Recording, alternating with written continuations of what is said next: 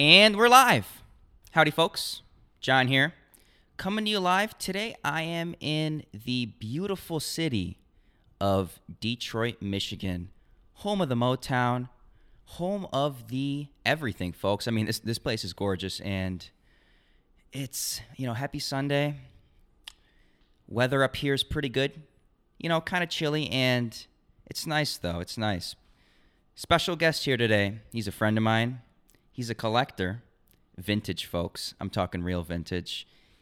Also runs Your Dad's Closet with Cujo. Here, folks, we have Mr. Nicholas Dettore. Hey, John. How's it going? Good afternoon, Nick. Thanks for having me. Appreciate it, man. We're over here at a Nick's spot, undisclosed location. But when I kind of walked in, he's got some goodies around here. He's got some Stussy stuff. He's got some Cause drip, some mid-century modern. So yeah. I like how you curated the joint, man. Thank you. It's very nice. We try to stay different. We try to keep it. Everybody's got their own little style. So I like how you put it together. It's super pristine, I should say. Thank you. Let's rewind a little bit. Let's take it back to kind of where we met. Yeah, the good days. And this was the good old days, man. This was probably like 2018, and I was working at StockX, and then there was a new hire, and I seen this man with these trucker hat on with a little vintage tee. I said, "Who's this, buddy?" So I go up. I was like, "Yo, bro, what's your name? What's up?"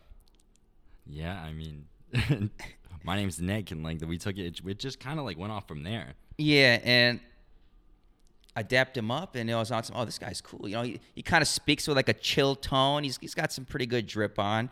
It looks like he knows his vintage. He's got a vintage Pistons or Bulls snapback or something. Oh yeah, it was probably the Pistons. Yeah, the '89 champs snapback. Yeah. Yep, that was my thing. Was it a starter cap or?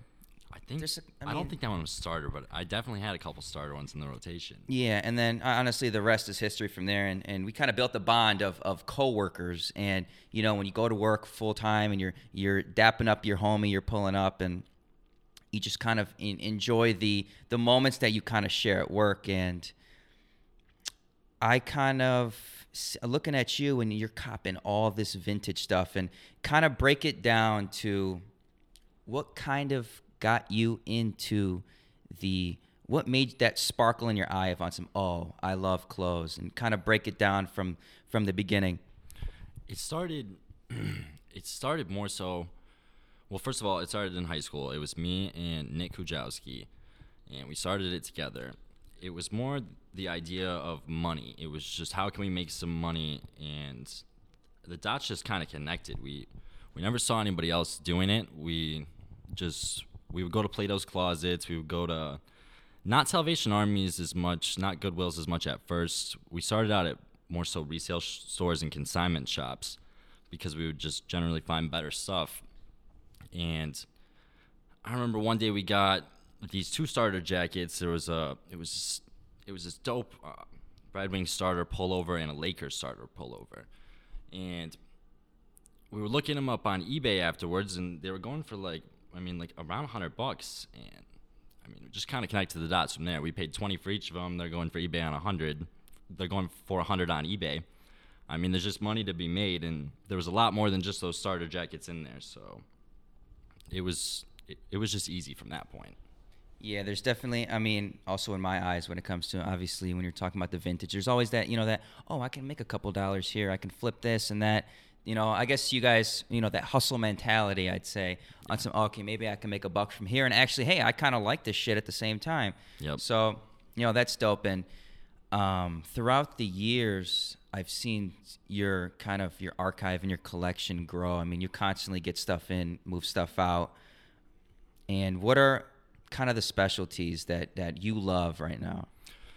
Yeah, that's a good one. That's a good question. Basically, once we started too, that's when the love really set in, and you have to love it in order to be good at it. You have to love it, folks. You have to be a collector. You're definitely not gonna make the most money by being a collector. That's the constant battle, is what do I keep, what do I sell?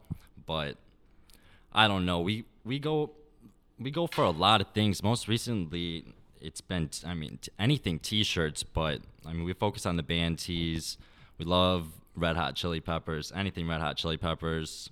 I mean, all day long, I'm looking for anything Kanye, anything old Kanye that came out. That stuff's goes into my deep. And while we're collection. sitting here right behind Nick Dettore, folks, there's a framed photo of Kanye West, and it's autographed, and it looks sick. Yeah, But that's one of my special. Yeah, I know. I've special seen. I think pieces. back in the day, you had a couple of the Kanye West, the glow in the dark tour shirts from the Yep. Stronger era. Yeah, a couple of those. That's a great tour. There's good merch from that tour. Did it actually glow? The shirt actually glow in the dark? The shirt, I don't think actually does. Some of them might, but the ones that I had didn't. And I've still got a few of those. Like I said, those. You got those, them. Those are rarely for sale. I remember back in the day, I would you'd say, "Yo, pull up to this undisclosed location, folks," and I'll pull up, and you open the door. Buddy's got a Marlboro Red in his mouth, chiefing with the trucker hat on, looking like a John Deere folk. And I was like, "Yo, we vibing." And then we pull in this room, and it's like, bro, just racks and racks of clothes on clothes on clothes. I was like, bro, what are you doing? Where are we? What are you doing? I was like, bro, is this like where you keep the undisclosed location archive pieces? Yeah, and I mean, I've got my stuff. Cujo's got his stuff, and it's all our stuff. But it's pretty impressive what he's got over at his place. He's got more room, and that's where we keep most of the stuff. And we're just kind of stocking up.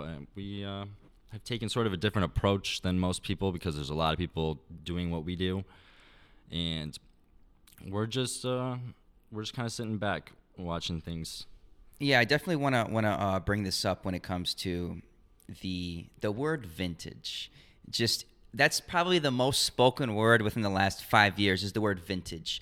When I hear, in my personal opinion, and I have an extreme background when it comes to clothes, and honestly, every single category, and do the research, folks. I've done the research, and I've acquired these products. I've smelled the products. I've tasted leathers and cottons, folks. I know my shit, and Nick Dettore does too. And a lot of people do know their shit. But when I hear, the word vintage, it's almost like saying the word clothing. There's so many different categories of vintage you can go into, whether I'd be in like the whole very vintage Western stuff from, let's say, the 60s or the 70s. Some people might think a vintage T-shirt would be from the 90s. Some people might even think vintage is from the 2000s. Vintage is such a broad terminology that people throw around, just like the word clothing or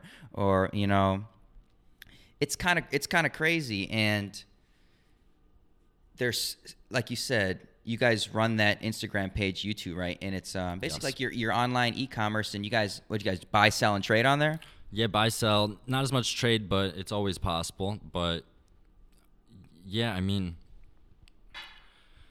there's really just lots of different ways and lots of different things. There's lots of different parts of vintage, and the term vintage is definitely very loosely thrown around. It's vintage doesn't mean used clothing. I'm glad you said that. Can you just say that one more time? Vintage does not mean used clothing.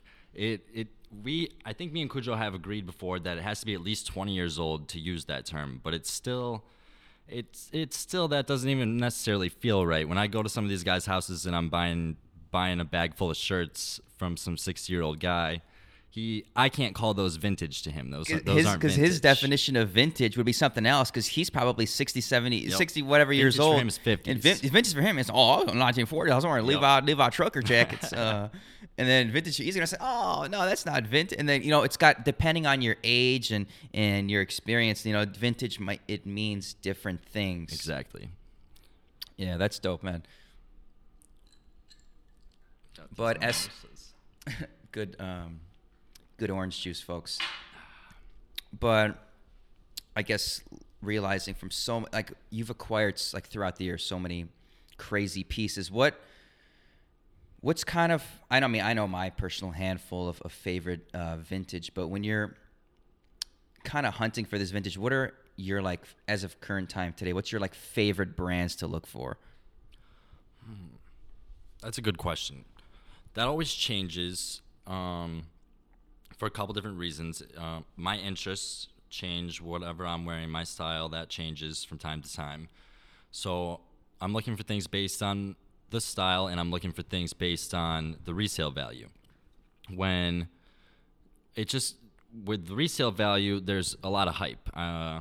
I mean, we were selling Tommy Hilfiger and Polo, probably 2.5, 3 years ago. And that's when it was so fuego. It was. The market It was hot. crazy. That's what was cool, and it was. And I mean, now it's just not like that. So it just kind of depends what's hot, what's not. I mean, it's not Champion and Tommy Hilfiger anymore. I remember just like it was a couple years ago, and like when you're referring to that era of what's hot vintage wise to the mainstream market, I said we're referring to kind of like the mainstream market of what's hot during the time. And I remember like a couple years ago, it was the Champion script, the Champion reversed weave. You wanted the whole flavor combo, folks. That nice ribbing on the neck, the long cuffs, the script sweatpants with the nice cuff, and to this day, one of my personal favorite when it comes to, we'll talk about sweatwear for a second, and it's Russell Athletic. Currently on my body right now, we'll kind of break down what we're wearing real quick, just give folks a visual. I'm doing the white Russell Athletic crew neck. It's got a nice boxy fit to it. It's a medium, double RL, salvaged, one rinse denim. It's a high rise with a slim lower. Smart wool socks, Calvin Klein boxer briefs, Seiko watch. Wait, don't forget about the classic. I know you folks see me in the Aspen corduroy cap. Beautiful. That I wear every day. That's broken in so nice to my head, and it just kind of keeps my head warm. What you rocking right now? I mean, I got on the APC pants. APC pants with the nice Martine Rose fleece. That Martine is drip, folks. That's like a floral, like turtle hoodie neck with the long. How much? I need it. This I got a good price. Good price. It's sold out now. I have to steal your swag, good man. Price. I love it though. I like that piece. Love it. Vintage shirt. I got a vintage T-shirt on underneath. Yeah. A nice little rodeo, just a random vintage shirt from the 80s. Yeah, and then remember, going back to like the whole like athletic wear, and then like you were saying, the Tommy Hilfiger, and like I remember I thrifted this puffer jacket at the Salvo up in Shelby somewhere, and it was like, this was like 2016, 17, like pretty early. This is where they're going for big bucks. Big like I'm talking $150, $200. Like I'm talking, it was exactly what you wanted. It was a Tommy Hilfiger puffer, color block. Yep. You got your red, white, and blue. Huge graphic, great condition, men's large. And I ended up picking up for like, dude, like it was kind of a lot, $16, which is, Salvation Army be taxing. That shit should be $4. But I'll pay the $16. I coughed up the chicken, swiped my card, and then I put up on eBay, and some dude overseas bought it for like $180 or something. Yep. Same, like literally within like 20 minutes. Get that quick eBay sale, and I was on some. Damn, that's kind of funny. Shipped that boy right out. It was so puffy, you had to like smush it in the box and shit. Yep. And then also like you had a lot at one point. It was the Marlboro adventure stuff, the whole windbreaker scene was ridiculous at one point, dude. Everybody and their grandmother wanted any windbreaker. Adidas, Reebok, Nike, Starter, like you were saying, the Red Wing, and whatever, Toronto Maple Leafs, whatever freaking team. People just wanted them, and they wanted them with the snapbacks. The vintage snapbacks, and they had to be dead stock, folks. They had to be the dead stock snapbacks with the green underbrim, with the tag still attached. And if you pulled that out with the crispy flat brim, with the starter jacket, maybe throw on some skinny pants and some whatever, and you're looking in that era of 2016 or so, you're looking like a pimp. You're walking out looking crispy. Maybe your shorty, your girlfriend, she got the oversized windbreaker on. So the Tommy jeans. She got the Tommy jeans, the high rise, maybe a little boyfriend cut style action going with a wider leg opening.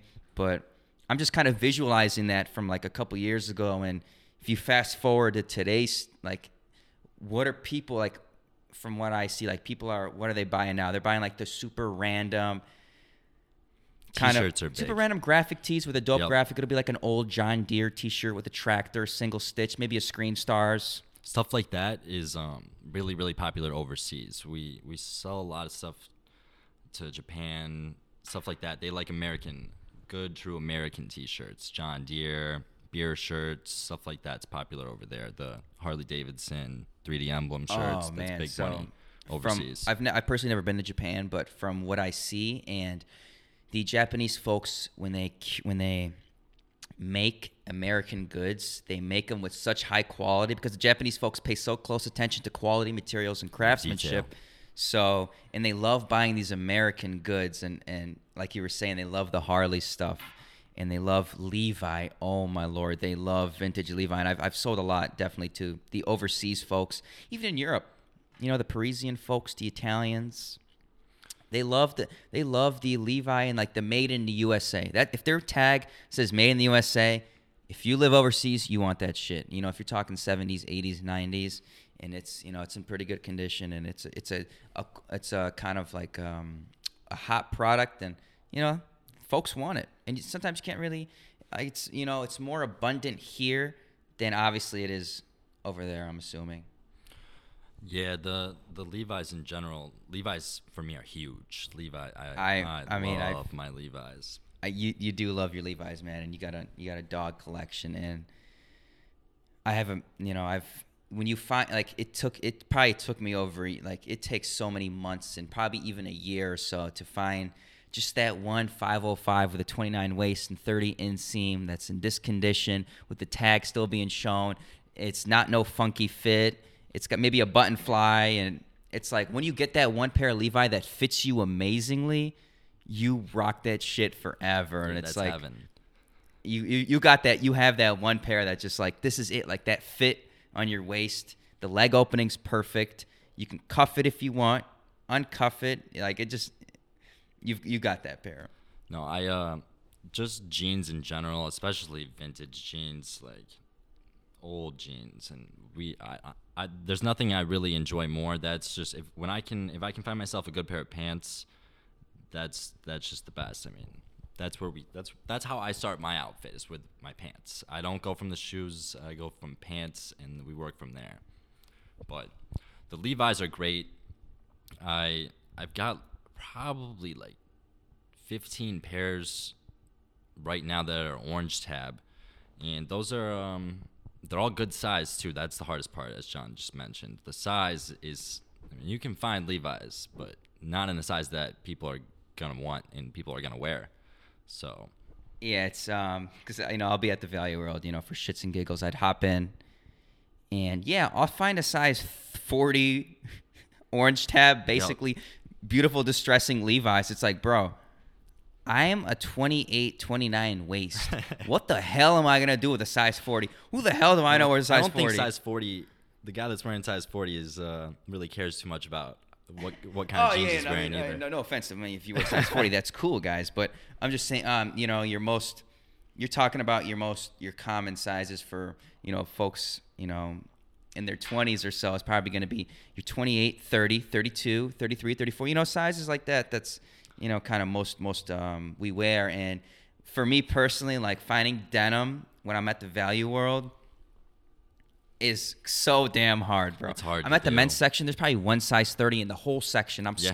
And like when you get to a point where you can kind of look, you don't even got to touch the clothes. You can just kind of get this razor eye vision and scan the side of the tab and the Levi pocket, and you can, in your brain, it just like connects the dots, and you don't even need to touch the denim. You can visually see how thick it is, probably what year it's from, and maybe even what size it is, depending on how it's like put on the hanger. It's ridiculous because we look at so much denim, and you look at thrifting so much throughout the years, and you can kind of just, you got this like razor vision looking at the clothes. But my best trick would be, not really trick, but for a smaller waist size like myself, I go in the boys section.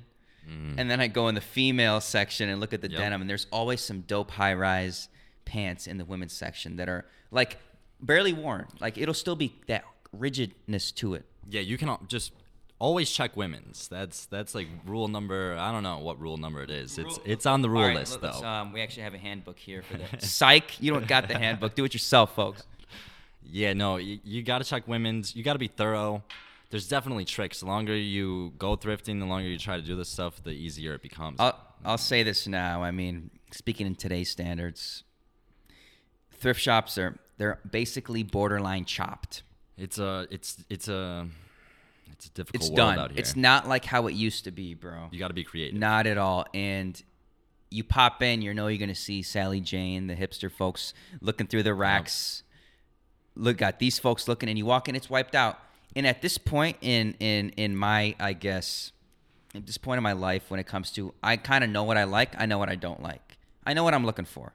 So I'm better off just going on eBay or Depop, finding that one item in my size that I specifically want rather than like going to a thrift. But I always like to pop into a thrift for the nostalgia factor. Kind of brings me back to my high school days where, I didn't really have much money. So if I wanted to kind of piece up a fit, get some vintage mix it with a little bit of the high fashion, Yep. I can go to a thrift shop and do that. So when you're low on the funds, folks, you can go to the thrift. You can put together a great fit.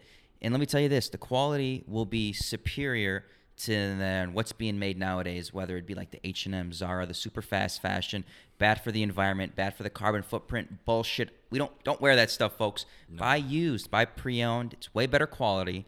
It'll last you longer, and you'll look cool wearing it. Yeah, that's really what it actually comes down to. You're just buying better quality. You're buying something that has meaning, that has purpose. It was made, if it's vintage, it was probably made here in America. That stuff, you just can't, it's not the same anymore. You can go to Walmart and you can buy a t-shirt for $15.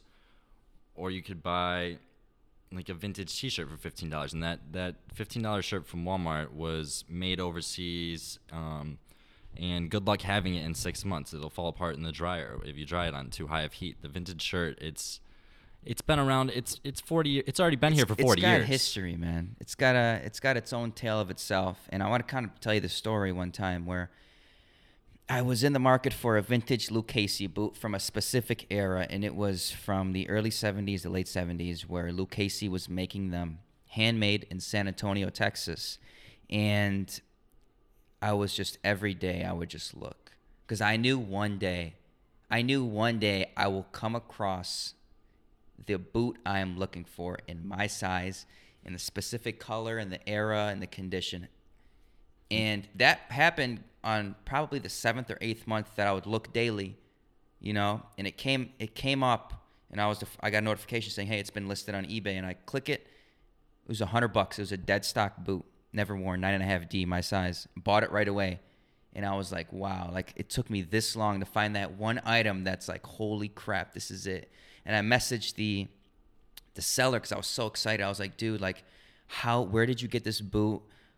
How did you get this boot? Whose is it? Is it yours? Do you have any more? And he sent me a long paragraph, and I read it out. He was on this was my grandfather's boot. He had a great boot collection. Yep. He lived in Texas.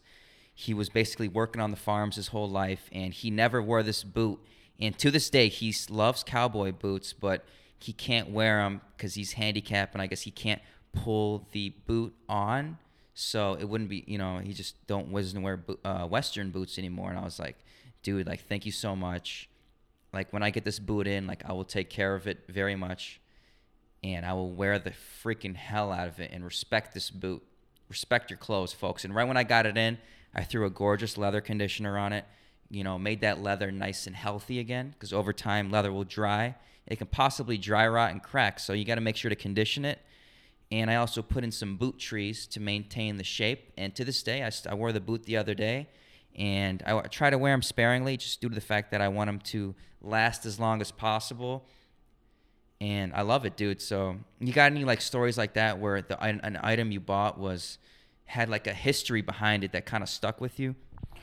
Yeah, there's many. It always, and that's the best part of it. And that's something me and Cujo have always talked about, is the experiences and the things we're introduced to through doing this. We'll go and we'll meet up with somebody and that has a bunch of concert shirts from his childhood and younger years, and we buy all those, and he'll tell us stories about the concerts where half the time these guys toured with the bands. They would follow them around the country. And the stories that we've heard from the guys are crazy. We'll find bands. We'll get shirts from bands that we didn't know, and then we'll go listen to their music. That's how I've learned so much music that I've learned. There was one guy specifically that we bought a bunch of shirts from who worked for Def Jam. And wow, Def Jam? Yeah, it Crazy. was. He had crazy stories. He lived in Warren, and it was awesome. He followed around. Undisclosed location. Yes. He followed around a bunch of different bands. He was. We got some Dr. Dre stuff, old Pusshead artwork, beautiful shirts. That's a good shirt, and the stories, the stuff that we take away from it, that's the best part. And it's just all, when it gets down to the actual clothes itself, it's just the detail, the fact that, like John just said, he was looking for those those boots for so long, and like it's hard to find the stuff that we have. It's very unique. You can't get it anywhere else. And you could get a pair of boots that probably look very similar to his at the mall right now, but that's not it. Like that's not it, Chief. It's not the same. It's deeper. It's just deeper than what it looks. You know, that's what we kind of emphasize. It's much deeper and it's so deep, like and thought out, where some people might make it look so easy, or might, those are just some boots, whatever. No, it's like it's much deeper than that. For me, exactly. You may not agree. That's cool. That's fine. I'm not here to bash you. You know, it's fine. You like your shit, I like mine. But when it comes to some of these pieces, it means more. But going back on you're talking about the band tees, there was an auction I came across. I think it was 2017 or 2016. It was for a Pink Floyd tie-dye 94 Yankee Stadium T-shirt. You've probably seen that. You know the shirt. That's the Division Bell tour, I think. Correct. And I forgot what tag it was. Oneta? Oh, yep. Great tag. I would like to add really quick that I could actually, I think, have sex with some shirt tags. There's nothing I love more. There's nothing more beautiful in the world than some of these tags. They're the graphic, the font, the typography, or whatever you want to call it, the material. You feel that tag, and you look at that. I can look at that tag for 5 minutes and just kind of ponder, and like I might smooch it. I might give the tag a little smooch. Yeah, no, we love it. We love Dude, it all, the details, and just the craftsmanship, like you said. The box. I've never seen a shirt that's more boxy than this Pink Floyd shirt. Dude, it was like a rectangle. That's how it was, so boxy, it was a rectangle. The armpit to pit measurement was probably 30 inches, I tell you, and the length was probably 24 inches. You know what that looks like on body. Yep. You know what a pit to pit and a longer pit to pit than length. You know how boxy that looks. And then listen to this, bro. The best part about that shirt that I want it for $35. Damn. And guess what it came with? The original ticket stub. Yep, that's the kind of shit that happens, bro. That's the kind of shit that happens. You'll get something. I bought the Levi book. It came with the Huey Lewis in the News. It had a free admission pass. It wasn't from long ago, but it was from, I think, 95, which is just always. It's crazy. It's so cool. It's so dope. And I'd won that auction. I wore the hell out of that T-shirt, and I ended up selling it for like over $200. But sometimes you got to part ways, folks. You got to part ways. If you love something so much, you got to let it free. No, and that's the beauty of it. You paid how much? $35. And you sold it for how much? 200 and some change. And you wore it for how long? Probably. I owned it for about 2 years. That's it. That's what. So he bought something. He wore it and then sold it for more. And that's what I do. That's what we do. We don't buy things that depreciate in value. We only buy things that go up in value. Everything we buy it's no garbage. There's no garbage. This isn't, folks, like this isn't your $20 vintage tee. Like, bro, one day you posted a photo of a Smashing Pumpkins shirt. That graphic was insane. It was a giant tag. Yes, no, the graphic giant tag was insane. It was a Smashing Pumpkins shirt with like this little girl holding a pumpkin or crying or something like that. No, that's Siamese Dream. That's a Siamese Dream Holy shirt. I think crap. it's 93, 94. But yeah, you ended up. I ended up linking you to a sale. I sent you my homie. Yeah, Rosie. Yeah, and she ended up buying it. Yeah, shout out to Rosie. She good, paid up for it. It was a great shirt. Oh, bro, what did you sell it for? I think 400, 3 or 4. But now they're worth no, more. now that's the thing. Now, you know what that shirt would probably worth? Like $600, $800. On God. $600-$700. We're not over. Like I'm not over exact. Like this shirt probably pops up on the market once every 12, 15 months, maybe even if. Like, and if it's for sale, they're listing it up for $1,200, maybe $1,000, and you sold it for what, 3, 4, and then but just look like that shirt's gonna be gone like forever. Yep. No, I'll probably never see one again. I have this, and then I'll ask you the same question after because I'm kind of curious. But I got this, like, one of my like personal, like, crazy pieces that I have is it's kind of an explicit T-shirt. It's a Dead Kennedys Kill the Poor. It's so thin. It's like thinner. If you bring a box of Kleenex and you pull out a tissue and put this T-shirt next to it, my T-shirt is thinner than that Kleenex tissue paper, like just so thin. You're literally wearing air. I think it's got blood stains on it. It's got horrible stains. The sleeve are cut off. It's ripped everywhere. It's literally shred to pieces. I put it in a Ziploc bag and keep it in my basement in a box. Yep. And I just want to let it sit there, and I probably wore it only a handful of times. And that shirt, there's no T-shirt. There's no Dead Kennedys Kill the Poor from the 70s T-shirt out there. There is none. And I have that one, and I put it up for like $1,000 before, but I was like, what am I doing? Let me just take it off for sale. Put it on ice. I'd rather just keep it. But what's that one like ridiculous piece you own now or have owned in the past that's like well over like $1,000 or the most insane piece probably you ever owned?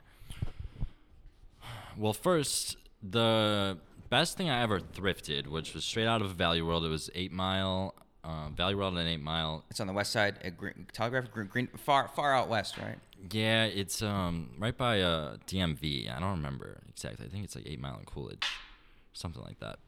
But there I found a Polo Snow Beach jacket that we ended up selling for $1,800, and I paid $7 for it. Yeah, that was the first big home run we hit. I found a few things that turned into pretty big money. I got an early 2000s Gucci bomber bag at I think it was a Value World as well. I paid $50 for it at the Value World, which was insane amount of money, folks. If you're thinking about a Value World, $50, I could never. No, they tax. Yeah, it's insane. Like if it's behind the counter, was it behind the counter? They caught on. All these people going in there. Hey, but listen, they caught on, but not hard enough. No, they didn't. I mean, that bag, I have up for $2,000 right now. I'll probably take anything over like $1,200. Wait, you have it? Is it here right now? It is here. Show me it later. I will. I definitely will. It's a beautiful bag. But that's just the kind of stuff you can come across, and that's why you gotta always stop into the thrift store still. Yeah, pop in. Yeah. It might not be what it used to be, but you still gotta go. Sometimes sometimes you're just in that mood to pop in and just it's like it's almost like going to the casino and spending $0 but walking out with possibly money. You never know. You never know. You always got to pop in, but folks, do your research. Some folks don't know what they're looking for. It's cool. I know you guys. Some of you guys are young out there. 18, 19 years old, and trying to get into the vintage or learn more about it. Just it's almost like it's almost like the kid who gets his driver's license at 16 years old and he gets a brand new car and he thinks he's a race car driver. He thinks he knows everything. Folks, if you're new to the game, you gotta pay the admission. You got to do your research and get the experience. Then once 10 years surpasses, you can start becoming an expert in the field of whatever that would be. But it's fun, man. I mean, I enjoy it so much. And it is fun. Right when I walked into Nick's place and I was wearing it's a shot goat skin G1 flight jacket that they wore in World War II. Beautiful. And Nick's seen, he's like, holy shit, like that jacket's crazy. And it's like so like the thing weighs probably 15 pounds. The quality is insane. Yeah, and like bro, like I weigh 135 and this wearing a jacket that weighs probably 15 pounds and it's weighing me down because it's so damn heavy. And then Nick pops out with this like nude beige colored jacket with the fringes on. He's like, yo, this is the jacket Shia LaBeouf was wearing in the photo with FKA Twigs, excuse me. He was like, bro, like this jacket's dope. It fits me well, but it fits me too well. I was like, yo, let me buy it. Yep. We agreed on a price, undisclosed price, bought the jacket. I can't wait to wear it. I'm sitting right there, like the super buttery leather. Oh man, what's like your most recent cops right now? Recently, I posted on Instagram. I think I got it was 2006 Kanye Fragment Clot shirt from the Touch the Sky tour in Hong Kong. You have it in person? Yes, I do. Show me it later. I'll show you that later too. That I've been looking for actually for a couple years, and that one was pretty big to find. I wouldn't call that true vintage, but that goes into my Kanye collection. It's a crazy shirt. It's a very rare T-shirt. It's dead stock too, so I'm definitely happy to have added that to the collection. One of the more recent vintage things I got an original 1982 B-52's Mesopotamia T-shirt on blue Screen Stars tag, which is actually one of my dream shirts. I've been looking for that shirt for forever, and I found one once. It was size small. Which size small in the Screen Stars? Small Screen Stars is a triple extra small. From 82, yeah, that's not fitting. That wouldn't fit a child. That would literally not even fit anybody's girlfriend. Nope. That wouldn't even fit a baby. Tiny. No, but I got it in a large, Screen Stars large, which is pretty perfect. That's about a small medium current day, but that was one of the shirts I've been looking for a long time. So I'm glad I finally got that one. That'll go into the collection for a while. Yeah, that's dope, man. I'm looking at Michigan Dunks right there, which I took an L on the sneakers app. Classic shoe. I love them. They re-released that Dunk. It's just a beautiful shoe. It's gorgeous classic shoe, and I know Michigan and Michigan State play at the Big House. Yep. On Halloween Day, 2020. So I might pop out to Ann Arbor, see what the love vibes Ann Arbor. are. Ann Arbor. I love Ann Arbor, and I love that. I'm not sure what the exact. Your Michigan head's probably gonna get mad, but I'm not sure. Like, what is it? I think maize, corn, yellow, and navy, whatever the hell the Michigan, the Ann Arbor folks shoe. Call it. But that colorway is. I mean, the color is gorgeous, and 85. First one came out in 85. I think it was 85. Yep. I think somewhere in that ballpark. They re-retro that shoe so many times, like every couple of years, and the quality's different, but it's a great shoe. And the hype on Dunks and Nike, I'm not buying into it. No, it's a big game. I'm observing it. That's what people are saying. It's ridiculous. These shoes were on in the outlet stores for $80 last time they came out.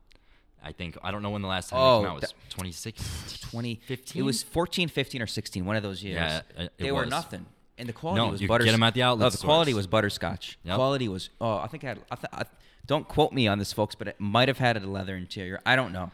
I don't know. These ones too. The quality is. It's okay. Yeah, I mean, I can just kind of tell the way the swoosh curves right there. It's that leather that Nike's been using lately. That's for their ones, kind of, and their Dunks, where it's super soft, but when it wears, it's like, it looks like a poor. I mean that. We're not saying Nike's quality at all, folks, but they can. I've seen what they are able to do in the past. And when they want to make a shoe nice, they want to make it nice, they'll trust me, folks. Like they can make it nice, but when they want to make it shitty, they'll go beyond shitty. It's ridiculous. That's the StockX. That's where the StockX touch comes in.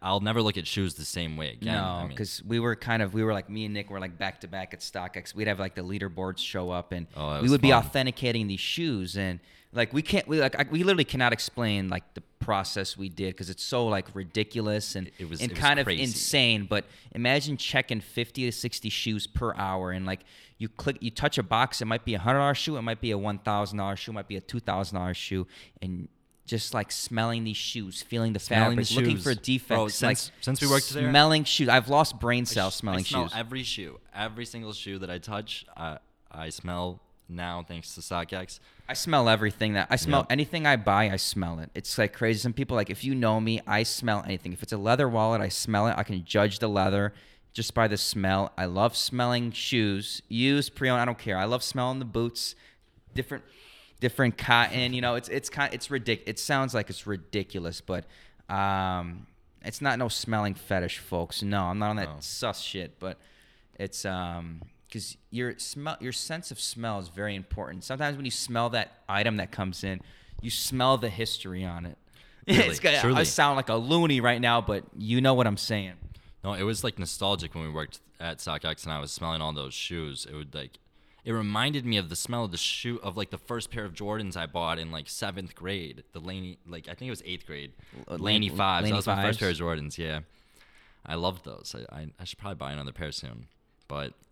I remember, you'd smell those without trying to. You open the box and you get a whiff. You just get that whiff, and sometimes the paper is so crispy on those old Jordan 5, the face box with Michael Jordan's arm stretched, I think, or good something box. along. Like, oh no, that's the old box, but there was the black and silver box. Yeah. At the Laney's and the OG grapes, the 06, 07 era with the metallics. Ooh, metallic 5s. Yes.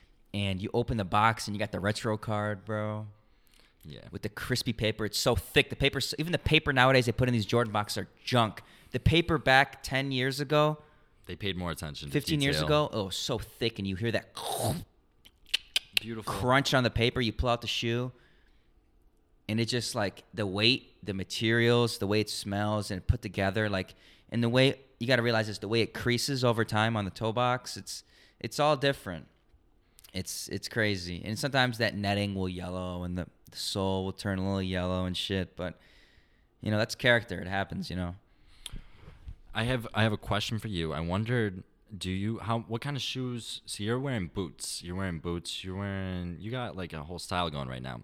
Are you stepping away from sneakers in a way, or how do you feel about it? What kind of shoes? So I mean, What do you got on your feet so I like how you said regularly? earlier that your style kind of changes and stuff, but Definitely. sometimes my brain will kind of be glued to a certain category, and right now my main concern is I want a full leather shoe or boot. There's a lot of, I'll break it down for you in a sec, but there's a lot of advantages to having full leather rather than anything synthetic on your foot. So first of all, folks, I always wear a wool sock. Wool is a moisture wicking properties. It's natural, comes from, your sheeps. So when you wear a wool sock, automatically you're looking good. Your feet will not smell. At the same time, they will stay warm in the winter and cool in the summer because it's got good properties. Second off, when I'm talking about that Lucchese boot I bought, it's made out of 100% full leather. Every single thing on that shoe is leather, which is ridiculous. I kind of break it down. So you have the outsole, which is a thick-ass strip of vegetable tanned leather. And vegetable tanned leather is basically leather that's been not dyed, but naturally dyed using like tree bark, oak bark, and stuff like that. And they layer them and they dig them underground. And over time, there's like some chemical reaction that happens that will naturally dye the leather. So because you want it leather is skin, like you guys, we wash our skin, we moisturize our skin, we try to keep it healthy. So same thing with leather, but the way they construct these boots is you have that leather on the outside, and then you have the welt. The welt basically connects the upper of the shoe and the outsole of the shoe together using a medium. So like almost like your midsole connects to the welt. So you have that outsole, and that's why you can, side note, that's why you can resole some of these shoes. Take them to the cobbler, they chop off that bottom piece, and then that bottom piece isn't connected to the upper, it's connected to the welt, and the welt is connected to the upper. So when you take your boot to the cobbler or fancy dress shoe, they just strip off that welt. I'm sorry, not the welt, the outsole. When it's worn out, they stitch it using the existing holes on the upper and the welt, and it connects the shoe back together, basically, so you can keep wearing the shoe. And going back to the Lucchese boot, it's got that welt. It's also got a steel shank near your arch area, which kind of gives you a little bit of support and rigidity, because the leather when leather heats up, it'll naturally like to flex and mold to your foot.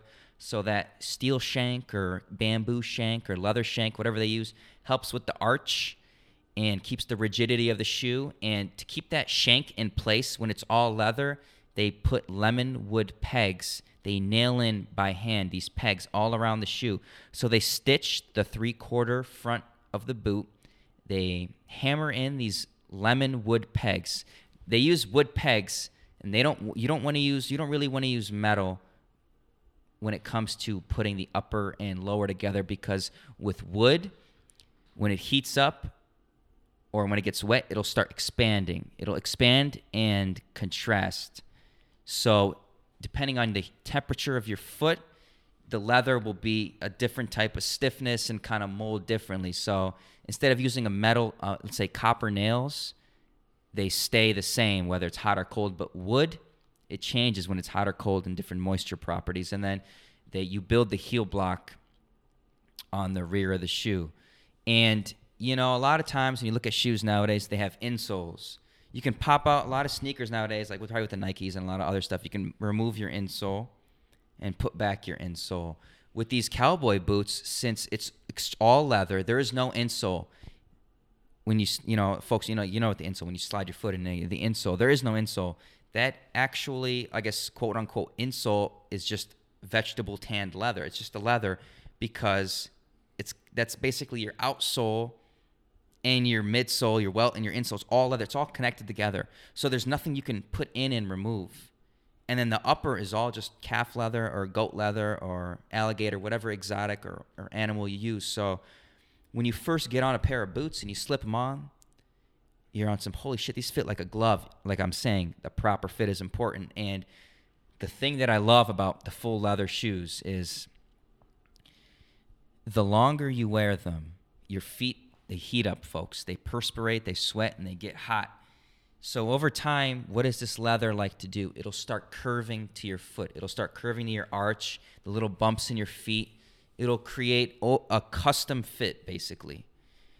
And that custom fit, when you keep wearing, let's say you wear it for 6 months, 12 months, a year, 2 years, 3 years, 5 years, 10 years, 100 years. Like literally, if you maintain your full leather goods, they will last you for generations. I promise you. So over time, the more I wear that boot, shaping to my foot, it's molding. It's almost becoming a custom-like shoe. Only I can wear it because the leather is heated up to my certain specifications to my foot. So, Did you always buy those dead stock then? Yes, I always. That's the hard part is you can get so many used boots, but folks, when you get a used boot, especially with the leather outsole, when people walk, everybody walks differently. Sometimes when people might drag their heel or their inner or outer foot, and their toe might scrape. So you don't want to get a full leather outsole that's already worn because it's already broken into that person's foot, and they walk differently than you. Everybody walks differently. If I look at the bottom of your shoe right now, I can kind of tell how you walk just based off looking the tread wear. So from my experience, you don't buy used when it comes to full leather. In my opinion, like when you're walking, like you hear that clacking of leather and that you get a little slip. There's a little bit of slip action when you're wearing full leather on the outsole, and it just kind of like puts me in like a Western vibe, or it kind of transports me back in the day. Yeah. And it just it's kind of an emotional thing, you know. It's crazy. I mean, I love it so much, and there's some boots that when I was talking about the upper and the lower, some people fill the cavity with cork, just like a Birkenstock. It's got the suede outside, and that whole footbed is what we call it, is cork.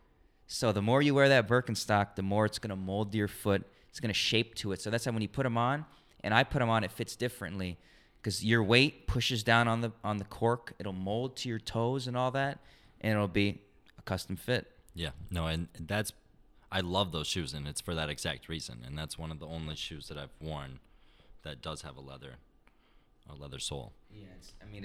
Yeah, so that's like you said, like you switch from current categories and vibes. Like I'm razor sharp focused into finding the best fit with the best quality materials basically ever. And there's my dream, would kind of be to go to Texas and visit this one bootmaker that is my favorite bootmaker. His name is Lee Miller from Texas Traditions. He's a custom bootmaker who, when you go there, since everybody's foot is shaped differently, your right foot and your left foot, believe it or not, are different sizes and shapes. Yes. It's crazy. So they will go and measure your foot for like an hour and touch your foot and like see what part needs support and this and that, and they will make a custom boot for you. But for that specific bootmaker, Lee Miller, their wait list is like 3 to 5 years. Damn. For a wait list. That's like a Dr. Wu tattoo. It's ridiculous. So that would be like a dream of mine. And you got to wait 3 to 5 years. And guess what? You know how much you're spending for that boot? Yeah, minimum. That was my question. $2,000 to $3,000. Damn. Upwards, if you can spend $7,000, $8,000, $10,000, depending on how crazy you want to get with the leather, because he carries some leather that is like from like sunken ships. There's leather from like a sunken Russian ship that's been sitting underwater for like years and years, and it's got this crazy color and property to it. Like, you can go crazy when it comes to the real Western stuff. And so, who did you say he was? Lee Miller is his name, and he makes the boots. And Great. he was an apprentice to the classic bootmaker, Mr. Charlie Dunn. And I mean, just look up Lee Miller or Charlie Dunn or Texas Traditions. There's a lot of insane bootmakers out there, but that's the one when it comes to the greatest fit and finish. When I like to talk about the fit and finish of the boot, like we got the eye from StockX where we can kind of see the fit and finish. Are there any defects? How's the leather creasing? Yes. Is the stitching correct? So the greatest fit and finish is kind of my main priority. If you look at a Mercedes-Benz S550 and you look at the interior, the way the stitching is on the seats, there's no creaking in the doors. When you drive it, you don't hear like cracking and creaks in the plastic. It's all quality materials rather than like a Ford Edge. No. Where the doors will creak and this and that. So exactly. Fit and finish is my priority now. that goes with everything. It's like, I don't know, people will like lose their mind when they see a sweatshirt, let's say for $400, and like maybe that's pricey, but I don't know. When you get that sweatshirt and you feel that sweatshirt, then I can tell you if it's worth $400 or not. There's so much that goes into every article of clothing, whether it's shoes, jacket, sweatshirt, t-shirt, doesn't matter. You get what you pay for most of the time, and that goes with anything, but especially with garments and shoes, especially I think with the leather shoes, the stuff you're talking, you get what you pay for. It's like with Nike, when you pay $160 for a pair of shoes, you get what you pay for, in the sense that like you're getting kind of just garbage. It just fits into a trend or into whatever the style is at the time. But I appreciate that you buy those types of things. I appreciate your style right now. I like it. It's just unique, and that's hard. That's hard to do, and it's definitely hard to find. I mean, how many people do you think dress like you? It's probably zero.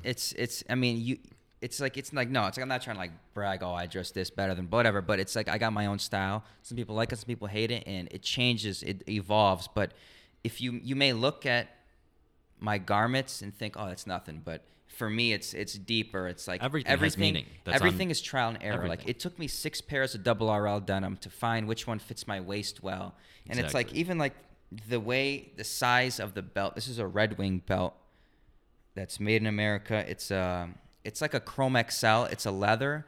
They use a full cut leather, and they add a bunch of oils, waxes, and fats.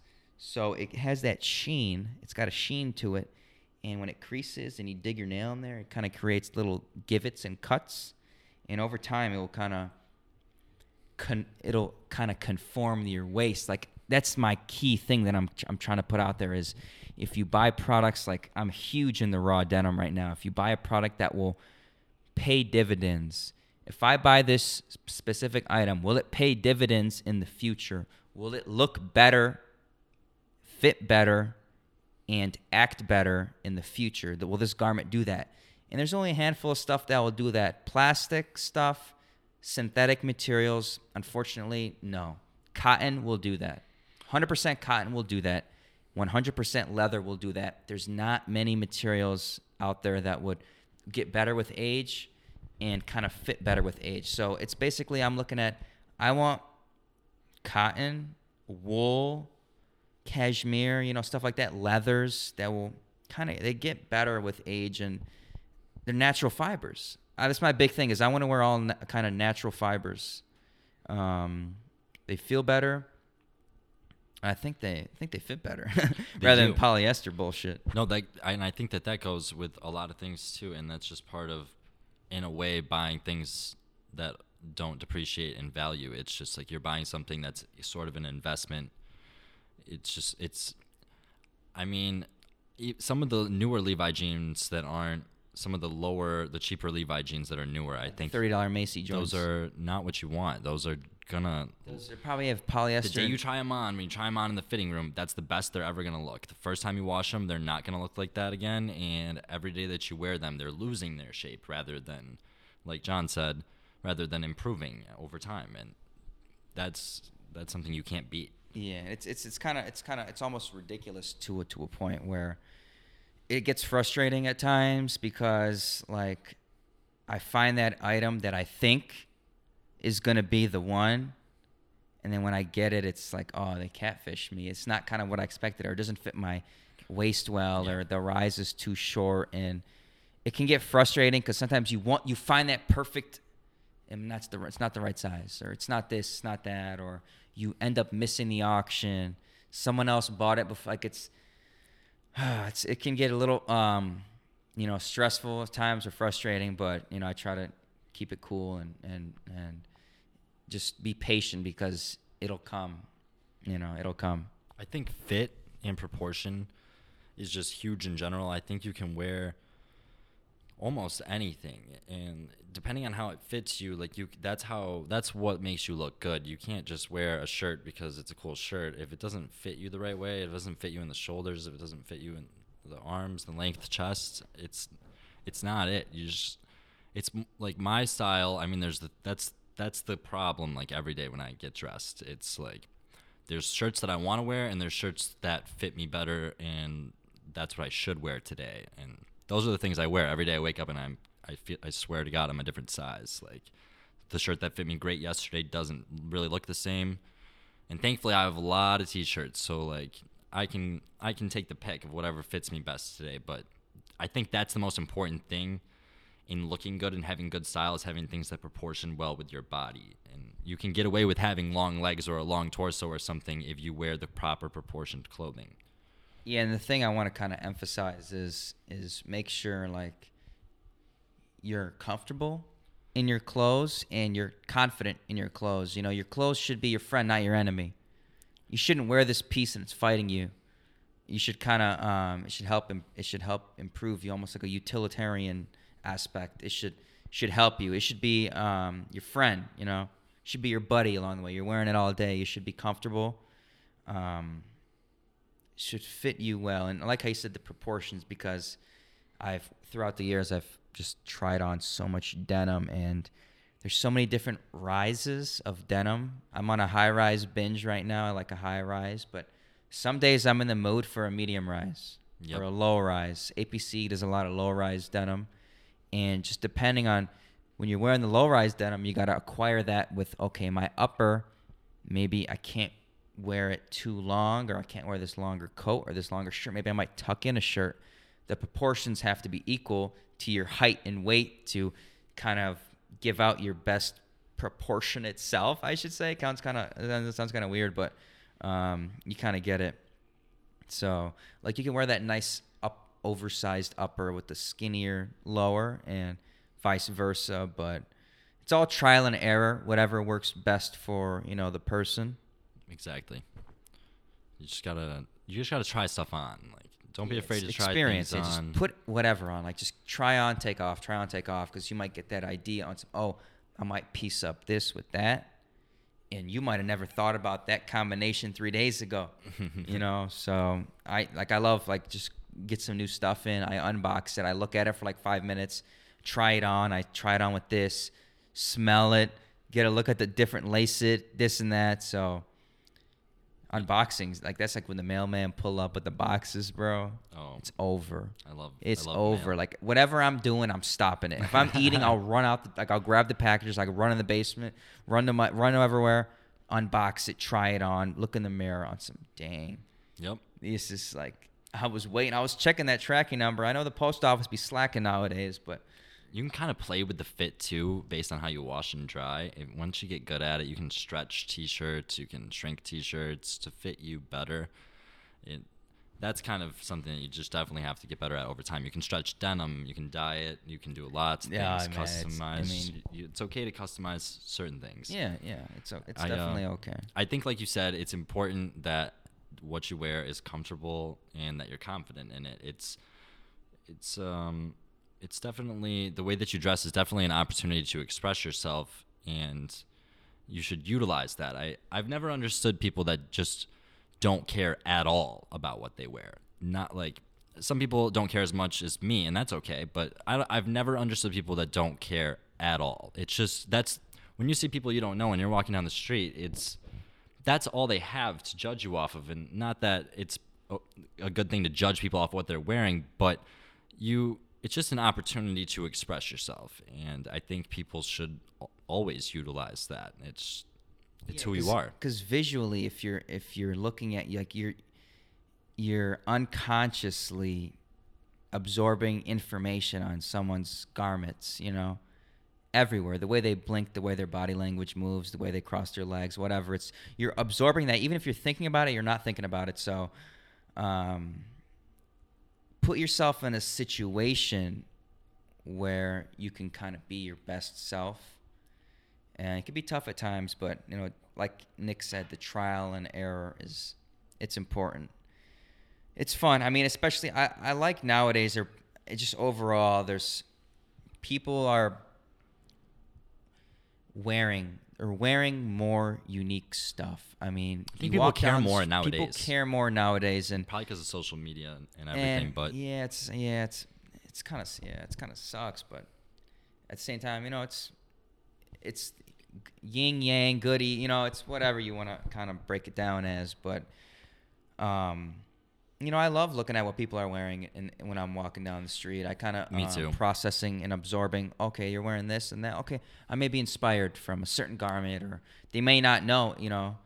All the time. All the time. It's like, oh, that's awesome. Or I see something on the internet or a movie. I love taking inspiration from films and recreating style. A big one for me would be the Once Upon a Time in Hollywood. You guys could obviously tell Great that. movie. And I've probably seen that movie 6 or 7 times. And when I seen that movie, that's what really struck me into the Western wear, because every fit I've studied, I've paused and played, and I've studied like the way they design, like the costume design, and I thought, like, holy crap. Like, I was just so inspired, and like from that day on, like I will never, like, that was like the day that the turning point for me was like, July 2019 was the movie came out, and right around there. And I was like, dude, that night I was on eBay and everywhere I could look, just trying to kind of recreate that vision in reality, which I think is super cool. I take so much inspiration from things like that. Like, I love that you got like a whole style and a whole vibe from that movie, because like that happens to me all the time, whether it be something simple like you said, where you're walking down the street and you just see, there might not even be like a jacket that you like that the guy's wearing, but you like how he's wearing it and like the style, and like that kid, I don't know, you got to be a sponge. You got to just be ready to absorb. You got to be looking to grow, look for things that you can build on yourself. And I don't think that it's copying or anything like that either. I feel like sometimes people fear that when you see somebody and they're wearing something that you like if John's posting these boots on his Instagram, you don't want to copy John by buying the boots, but it's not like that. It's just kind of, you just got to take the bits and pieces that you like from the things in your environments, and like that's how you create who you are off the experiences and off the different things that you see. And like that's a beautiful thing, just going out, and I love seeing what people are wearing, and it could be, you guys said last week, but it could be a guy in a guy or a girl in an off-white belt, and it doesn't matter to me. I just see that, and all right, like they're on that tip. That's what they're doing. That's where they're at right now in their level of evolution. On their journey. It's all a journey, bro. Because we all great. Start our journey and end our journey at different times. So if you love this, like, trust me, at one point I loved items that I hate now, or I hate items that I love now.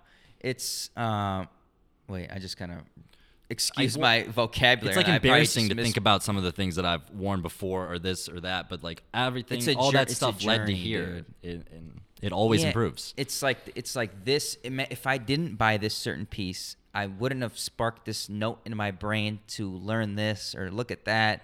So it's basically you're hopping on the lily pad with the frogs and hopping station to station. You're turning rocks over, you're skipping stones in the water. Sometimes the only time you don't like something is if you buy it. You got to buy it to realize that that's not for you, or you don't like this brand, or you don't like this. And you're never wasting time, or you're never wasting money, you're never wasting energy. You're always learning from this or that, and it pays. Like I said, I try to emphasize this. It pays dividends in the long run. You may not just trust the process, folks. Trust the process, because it will pay dividends. It will pay dividends in the long run. I feel like that's just so important, because I don't want to do trial and error. No, but it's not a waste of time. It'll pay dividend. It may be torturous in the beginning, but at the end, it's gonna pay off. No, like you just said, it's a process, and we said earlier, you gotta love it. You gotta be into it. You gotta want to be into it. You gotta want to be informed. There's so much to learn about so many different things. Like, I've learned so much since I started. When we first started thrifting and going through stuff, we didn't even check the t-shirt sections. We thought that was worthless. We didn't realize that any sort of t-shirts had any money, and we talk about it all the time, because people weren't thrifting then, and how much stuff we probably missed. So it's just a process. You just have to learn, and there's so much to learn, whether it's about leather or it's about denim. it's t-shirts. There's so much to learn, and there's so many different variations, and you just have to want to learn it. You have to want. It's just like anything else. It's not as simple as some people think it is. There's more to it. Yeah, it's not it's not a 4-year degree, you know. You don't just go and get your undergrad, your bachelor's and call it quits. You go to career. No. This is a constant, it's a constant learning level. You love it, it's love and hate and all that together. And every single day there's something I pick up on or I learn about myself when it comes to wearing garments or just looking at garments on the internet. And especially nowadays, it's like so much competition online. It's ridiculous, man. It's like you think like, oh, nobody's looking for this. I'm going to sneak this one. 5 minutes later, it's sold. It's like, damn, how did that guy from Arkansas grab that deal? I thought nobody was looking for this. And you're like, shit, There's a competition. There's folks out there just like all of us guys and girls. They're on the hunt. We're on the hunt. It's competition. So you gotta start. Sometimes you gotta pay that. Sometimes you gotta empty your pocket for some shit, man. No, and chances are, if you're buying the right stuff, whatever price you paid, you're gonna be able to sell it for more. And we talked about the Smashing Pumpkin shirt earlier. I sold that to Rosie for $300 or $400. I don't remember, but she could sell it today for $600 or $700, and she's been wearing it for however long it's been since I sold it to her. And you just gotta be able to. I don't know. You gotta be swift, man. Sometimes it's like. I shopped. I bought so much shit this week. I'm not going to buy anything. But that one auction comes up or that one buy it now best offer pops up right away. And it's like, crap, I was looking for that, but I bought all that. Sometimes you gotta bite the bullet, man. Yep. You got to bite the bullet because it'll worth it. It's worth it in the long run. The stuff's hard to find. And every day that goes by, there's less and less of it because there's people like me that are buying it just for my collection. And I'm not even going to wear it. And it's just going to sit there and it's not going to be for sale again. And there's just less and less of this stuff every day, whether it's the Nirvana in utero tee. Oh, man. That goes up every single day. There's one less in the world. Some guy wore his yesterday and spilt Kool-Aid all over it. Like, that's ruined. He's throwing it away. He doesn't care. And so I don't know.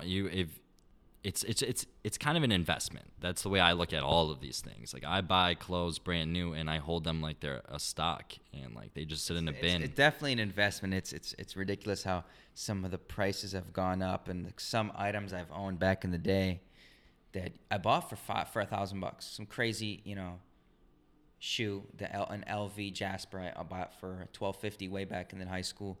Sold it for $1,600. Made a clean couple $100. Then nowadays, you look, it's worth $7,000-$8,000. Yeah, that hurts. And that was back in 2015.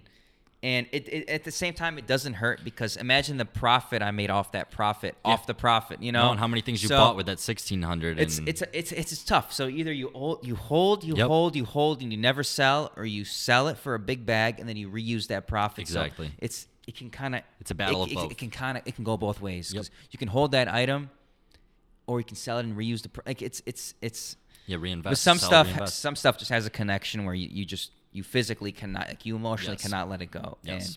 And those are some, more important items that you can't put a monetary value on. No, it's all very situational. I don't know. My best recommendation is to buy things. Well, with stocks, they say you buy low, sell high. So if you figure out that there's something that you want, you can wait for it. You wait for a good price, and you buy it at a price that you can sell it for more. And you'll always be winning. I mean, you're going to have to spend a little money up front, but once you spend $1,000 on some clothes and you bought only things that you can sell for more, then after you've worn those for a little bit, you sell all that stuff, now you have $1,500, and then you buy all clothes with that, and you sell all that stuff, now you have $2,500, and it's just a game, and if you play it right, you can win. Yeah, I mean, folks, we're not econ majors here, No. We're not finance, we're just a couple of kids from the suburbs that like clothes, man. At the end of the day, that's just what it boils down to, and I can never knock a hustle. I can never knock somebody's hustle. So it's nothing but love to everybody, and it's fun, dude. Just enjoy whatever. And I think we kind of touched on a lot of topics we were kind of wanted to touch base on, and kind of gave people a nice glimpse into the niche market of, I guess the category of clothes and shoes. Nick, Nick Dettore, buddy, I appreciate it. Appreciate you being on the podcast. I know the folks at home, and I hope you guys, enjoyed listening to it. Yeah, it's been an absolute pleasure. Thank you very much for having me, and I hope everybody enjoys. It's just a little insight on how much we love clothes. Yeah, it's just like I can sit here and stretch this out to 8 to 9 hours, but we gave you guys enough to ponder and think on, and we love it, man. It's at the end of the day, we just love it, and I can't wait to you got to show me that Gucci bag and that fragment tee when we cut this off, but. Coming to you live from Detroit, folks. I'm looking out the window. I'm catching views. The city's building up. And when the COVID wears off, let's get back into the groove. Thanks, Nick Dettore. Appreciate you coming on. Till next time, cheers.